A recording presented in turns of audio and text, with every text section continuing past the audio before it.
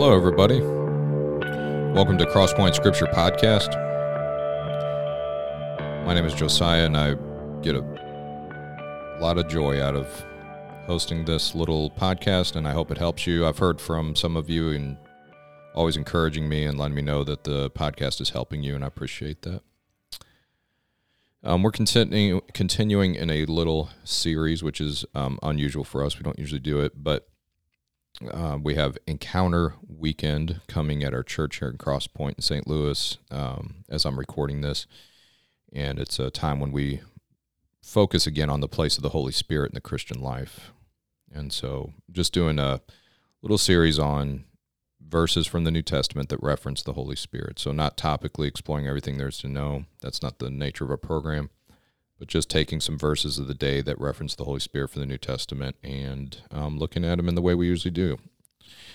And so today we continue on with 1 Thessalonians chapter 4, verse 8. Okay, 1 Thessalonians chapter 4, verse 8. A convicting verse here. It says this, "Therefore, whoever disregards this, disregards not man, but God, who gives his Holy Spirit to you." Okay, one more time. "Therefore, whoever disregards this, disregards not man, but God, who gives his Holy Spirit to you." Now, there's a lot of words in here calling for context. All right, it's a powerful verse, but it leaves a lot of questions open, and these are questions we really need to answer. Context is always important, but in a verse that concerns conviction of sin and saying that we are disregarding God, we really need to make sure we know what's being addressed so we can make sure we're being obedient to it, and also so that we don't bind our conscience or other people's unnecessarily. Okay? So let's see what Paul is saying qualifies as disregarding not man, but God. So it says, "Therefore," so let's go up a little bit. And to verse 1, so we can make sure we get the context of why Paul's talking. What is he talking about? What should we not disregard? Verse 1 says, "Finally then, brothers, we ask and urge you in the Lord Jesus, that as you receive from us how you ought to walk and to please God, just as you are doing, that you do so more and more." Okay, so we're talking about sanctification here, growing in obedience. "For you know what instructions we gave you through the Lord Jesus. For this is the will of God, your sanctification." There we go. "That you abstain." Okay, Paul's going to get specific here. "That you abstain from sexual immorality. That each one of you know how to control his own body in holiness and honor, not in the passion of lust like the Gentiles who do not know God. That no one transgress and wrong his brother in this matter, because the Lord is an avenger in all these things, as we told you beforehand and solemnly warned you. For God has not called us for impurity, but in holiness." Okay, now here's our verse. "Therefore, whoever disregards this, disregards not man, but God, who gives his Holy Spirit to you." All right, so Paul is talking here specifically about sexual immorality and the passion of lust like the Gentiles. What's interesting is that the Thessalonians that he's writing to are Gentiles, okay, ethnically. They're not Jews.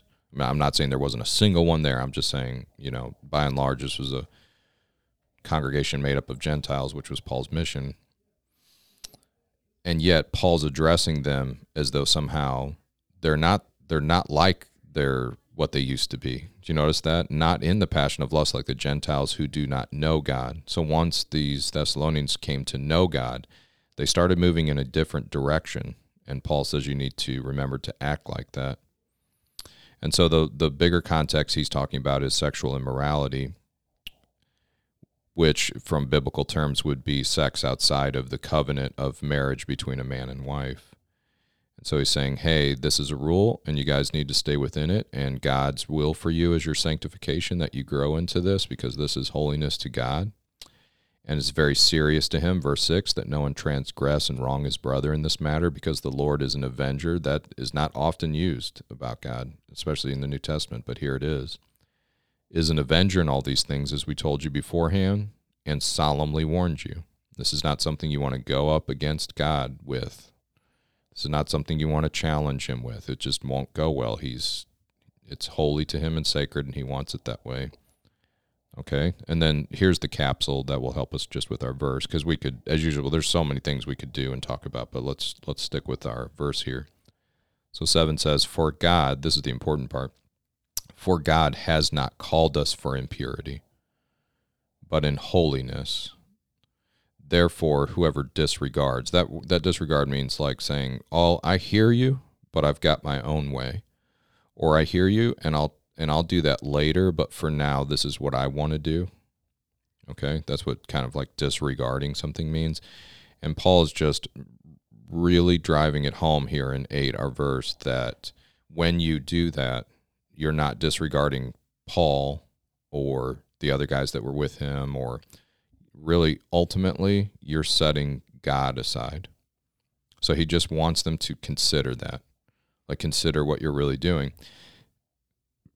And then he puts this wonderful, see, this is the power of the gospel. Okay, Paul, if he was just selling an ethic here, a way of life, a system of rights and wrongs, he could just stop there.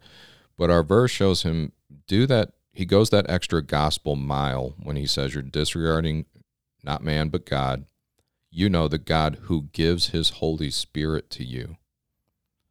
So isn't that interesting? The gospel and Paul and Jesus and everyone involved in it, they always reference the massive, intimate, graceful things that God has done already for you. Not the thing you don't, not things you have to earn or get, or if you're good, then God will do this. Isn't that interesting? I mean, that just makes total sense. It's the way every employer acts. It's the way, is if you're good, you'll be rewarded. And it works in the workplace and other places. Nothing specifically wrong with it. It's just that the overwhelming grace and, just kindness of God is that he does not operate that way. First, he dies for you. First, he pays the penalty for your sin. This is before you've even said yes to him. He pays the penalty for your sin, lays down his life for you, and then gives you his very self. He gives his Holy Spirit to you. Isn't that interesting? The Holy Spirit is God. God has given us himself. He has taken up residence in our lives to live in and through and with us. Okay, so Paul is just trying to drive it home here to the Thessalonians that this is a big deal.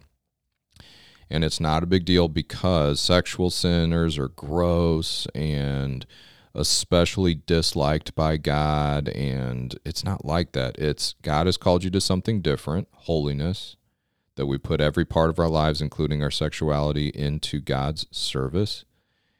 And he's called us to something different, and to kind of make sure that we know he is personally involved in that call and that he loves us. He gave his Holy Spirit to you. And mind you, he's saying God gave his Holy Spirit to you, 2 guys that he is encouraging and telling and commanding and charging to repent of current impurity and walk a different way. Okay?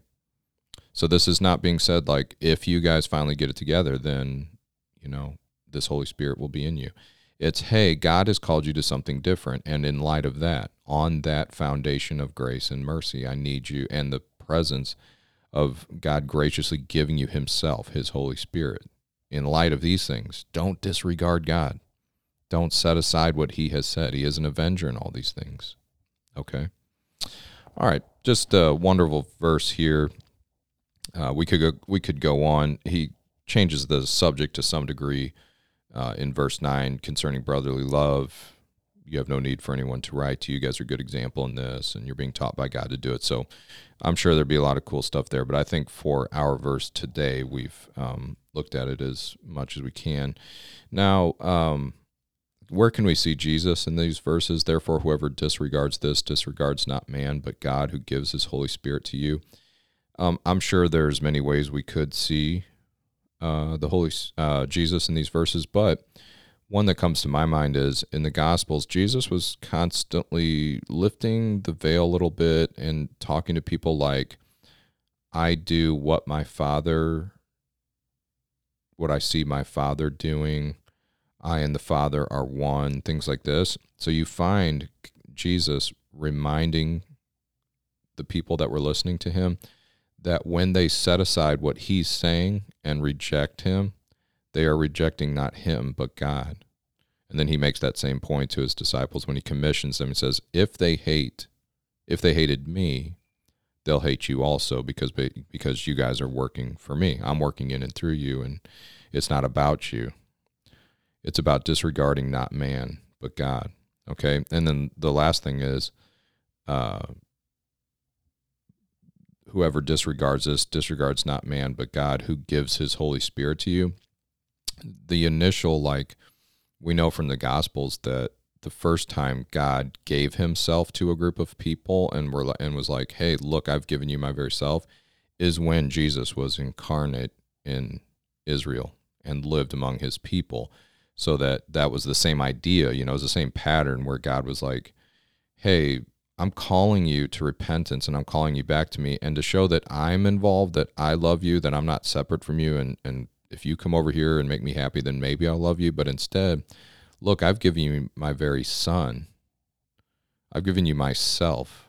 So don't disregard me. Don't set aside what I'm telling you. You'll find that pattern throughout the Gospels because that's just who God is, and that was what Jesus' life was all about. And then Jesus did the same thing. He said, look, I'm giving myself for you. So don't disregard what I say. Don't set it aside. Isn't that amazing? Oh, well, I'm getting excited about that. So thanks so much for listening, guys. We'll continue on next time, and I hope to see you there.